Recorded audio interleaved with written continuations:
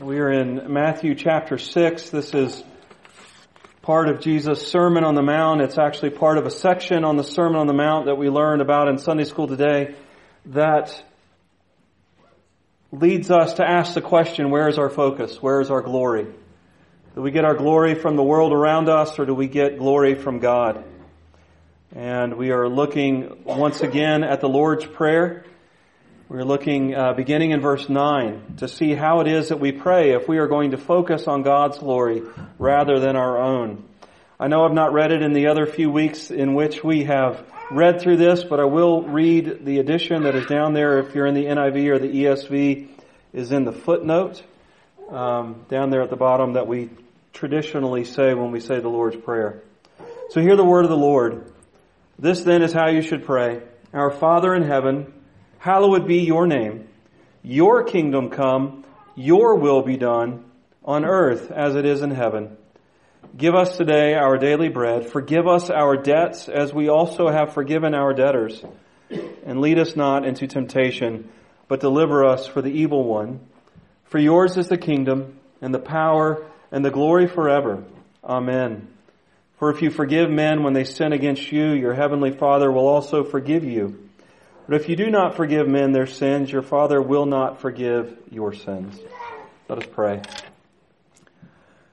Our God and Father above, how good it is to know that the questions we have about life, the questions we have about our walk with you, the answers are given to us in your word. Thank you for this clear teaching on prayer, and help us as we look at this conclusion to your prayer. Help us to learn from it, not only about prayer, but about the trust that we can have in the Scriptures. We pray this in Jesus' name. Amen. So I'm going to go ahead and be honest with you. You're probably not going to like the introduction to this sermon. In fact, many of you may roll your eyes at me. Now, sometimes we don't like introductions to sermons because, well, the preacher just meddles. Don't worry, that'll come later. Other times we don't like introductions to sermons because, honestly, they just don't fit the sermon. I'm guilty of that as well. And sometimes we don't like introductions to sermons because they just don't grab our attention, they're boring, and they have a tendency to be a little over our head. This one may fit into that. Today I want to talk about why this particular line in the Lord's Prayer shows up in modern translations in the footnotes instead of in the text. Over the years, we have gathered manuscripts of the New Testament. Manuscripts written in Greek, manuscripts written in Latin, manuscripts written in a Syriac version of Greek and Latin. And there are differences within. Isabella, just praise. Amen. How are you doing? You want to come up and help? All right, come on. Let's go. Come on. All right, you're going to help out here. Okay, we're going to learn about textual criticism today. Yes, we are. So if you were to go to seminary and to get a degree, the Master's of Divinity degree, part of your Greek class would be a discipline called textual criticism. Now, textual criticism looks at all these different manuscripts that we have gathered together over the years, the Greek manuscripts, and it compares them. Now, why does it need to compare them? Well, because we have these manuscripts because humans have taken the original documents that we have from Matthew, from Mark, from John, from Luke, from Paul, from the author of Hebrews, and humans have copied them throughout the years. We more than likely don't have the original manuscripts of the New Testament. You doing all right? Yeah, it's kind of fun up here, isn't it? Yeah. And as humans have copied them, there have been mistakes that have crept into the manuscript. Now, what do I mean by mistakes? How many of you, when you were in elementary school, the teacher would write something up on the board and you had to copy it down on your piece of paper? Or maybe you had a little workbook that you had things in. It was one of the tools that teachers use to teach us how to write, whether it's print or whether it's cursive. How many of you did that perfectly every single time you copied either from the board or from the little notebooks? You didn't, did you? Sometimes you left a word out. Sometimes you switched letter orders in the word. Sometimes you would actually switch the word order in the sentence. And there were myriad reasons for that. Part of the reason is it may have been near the end of the day and you were just tired, and even with the great advances in lighting and stimulating educational resources that we have, sometimes it's just you're just tired at the end of the day and it's tough to get those things together. The scriptures were like that. These manuscripts that we have were like that. And so these gentlemen and ladies and gentlemen called textual critics compare the different manuscripts to see which of these mistakes are significant, which of these mistakes belong in there. Sometimes there's additions of words, sometimes there's deletions of words, sometimes there's additions of entire phrases. And they see which of those actually belong in the scripture. And they have a ranking system. Some of those are ranked pretty high in our confidence in them. Some of those are ranked pretty low. But they have a ranking system. Why do I tell you all that? Well, that's why our conclusion to the Lord's Prayer shows up in the footnotes of modern translations. Is because as they go through these ranking systems, they have discovered that the older manuscripts the older manuscripts, which we would think would be more pure, did not include, "For thine is the kingdom and the power and the glory forever. Amen." But it is in a majority of manuscripts. It shows up in documents that were written by the church, extra-biblical documents that were written by the church very close to the founding of the church. It shows up in that. There's a book called The Teachings or the Didache that kind of tells us how worship was done in the early church and how Christian life was handled in the early church, and the conclusion shows up in that. It shows up in Syriac manuscripts. It shows up in Latin manuscripts. It shows up in what we would call newer Greek manuscripts. And so there is a possibility that it was original. So they go ahead and they put it in the footnotes to let us know, hey, there's questions on this as to whether or not this belongs, but there's enough evidence that it may belong that we're going to put it in the footnotes rather than in the text. Now, why do I tell you all that? Why do I risk boring you with textual criticism lesson here in the introduction to the sermon? Well, number one, I got an entire semester of it. And if I was bored, I wanted to share the misery with you guys. No, seriously. Number one is because it is important. It's important for us to understand where the New Testament text came from. And that we can have confidence that what we have as the New Testament text, which is translated for us into English, is reliable. If we don't have the original manuscript, we at least have the original words that the apostles wrote down for us. It's also important for us to understand for a defense of the faith reason. Typically, textual criticism is considered a lower criticism because in the scholarly world, textual criticism actually gives us confidence in the text. The other forms of criticism, higher criticism, cause us to doubt the text. And so you can kind of see the bent of most of the scholars in this, in that the stuff that gives us cause to doubt the text is raised to a higher level than the stuff that gives us confidence in the text. But it's also important because people will spout off to us reasons why we shouldn't believe that include, well, there's a lot of mistakes in the original and the Greek manuscript. And we can say absolutely, for sure, there are. However, of the thousands of, quote, mistakes, there are no doctrines of Christianity that are at stake in any of those mistakes. They are grammatical errors. They are simple copyist errors that you and I would make if we were in the exact same place. some of them are things like the Lord's Prayer. If we read it without the "For thine is the kingdom," it just ends, does it not? It feels kind of odd that it just like you bump up against the wall and the prayer is over. Yeah, I know. But, so somebody added this in to kind of smooth out the transition. But that doesn't mean we can't trust the Scriptures. That doesn't mean that any doctrine, any truth of the Scriptures is at stake. In fact, Bart Ehrman, who was one of the leading textual critics, who actually feels like textual criticism does the opposite of what it does, that textual criticism should lead us to unbelief, actually says there are no important or significant doctrines or truths in Christianity that are at danger because of the errors in the New Testament manuscripts. So, I tell you that because it's important for us to have confidence in our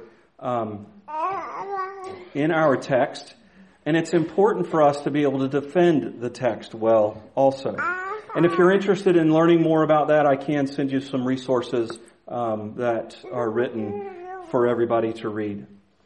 All right, so should we pray this when we say our prayer? If you notice every week as we've preached through that, even though I haven't read the epilogue to the Lord's Prayer, we've prayed it anyway. But I think we should.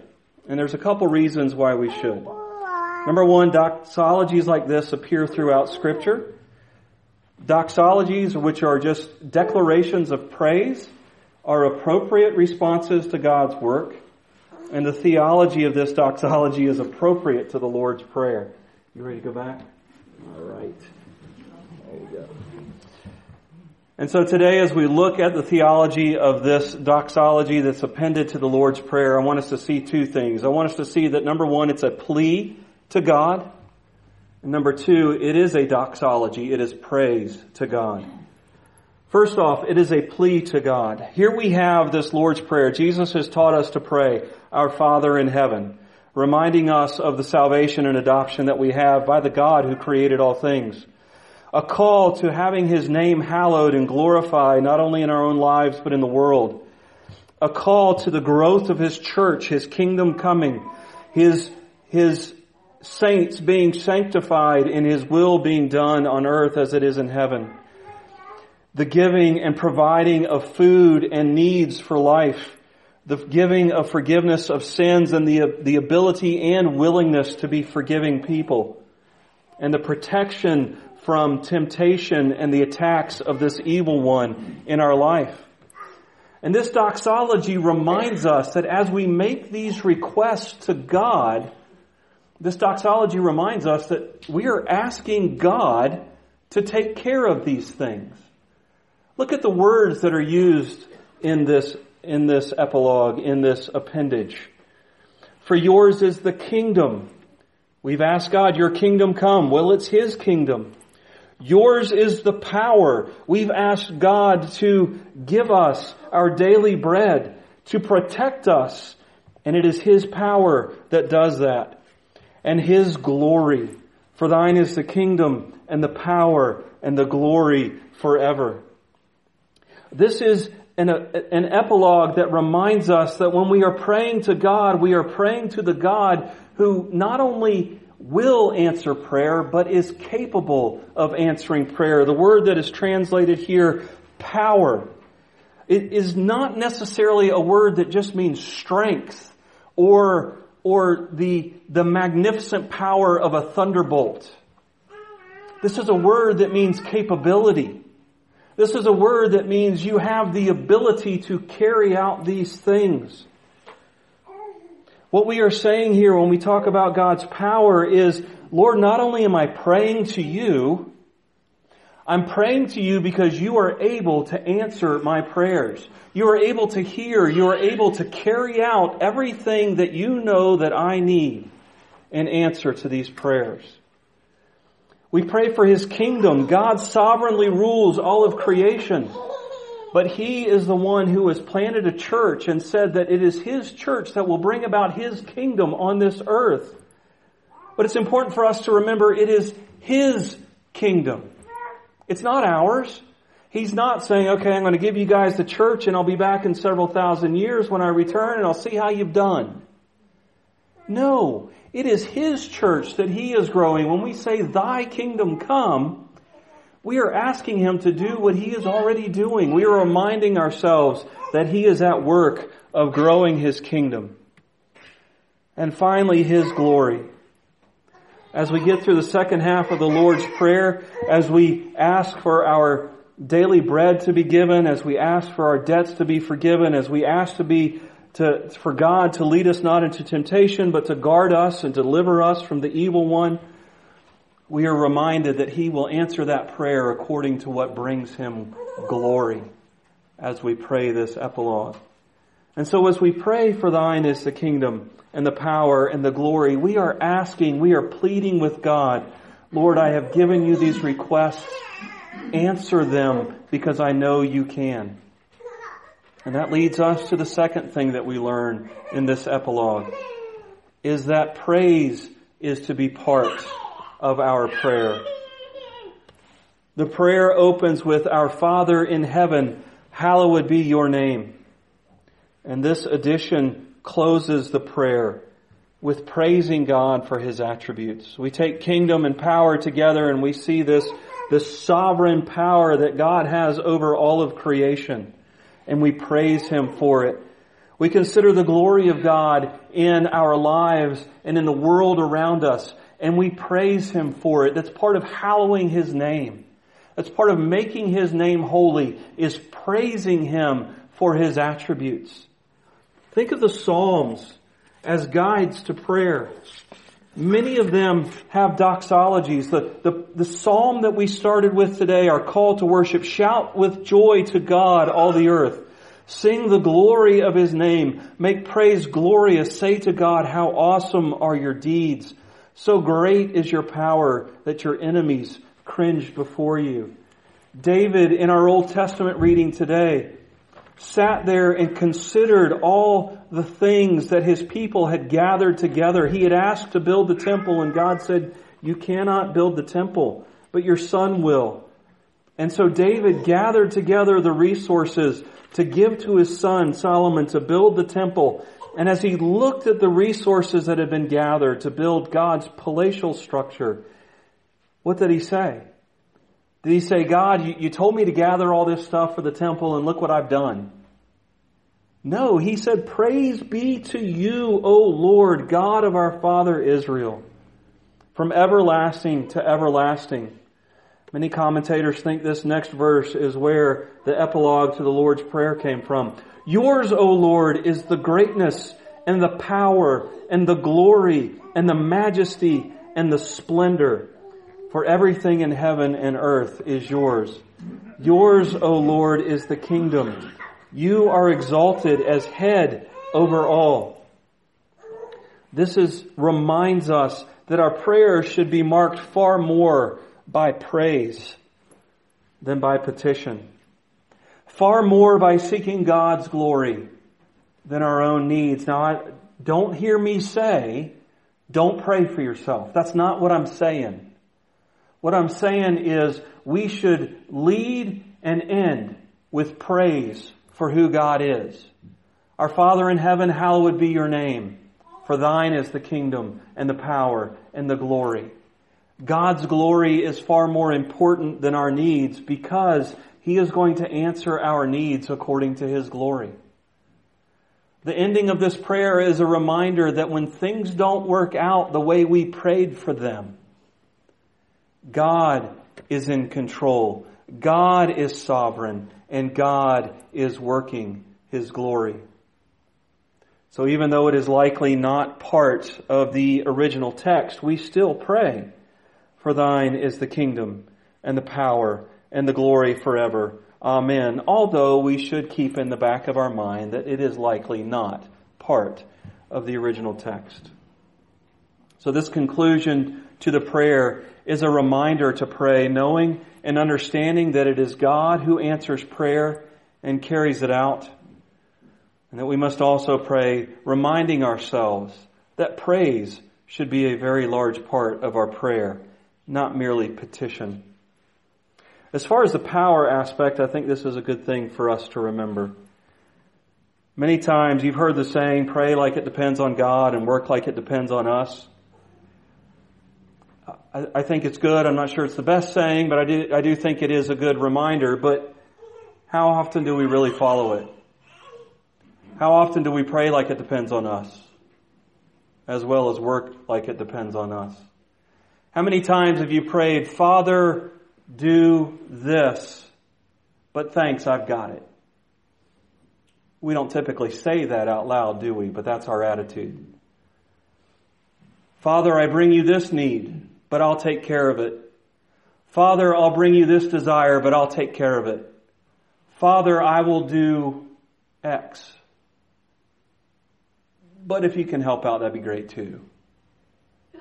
The ending of this as we pray is a reminder that we are praying to the God of the universe.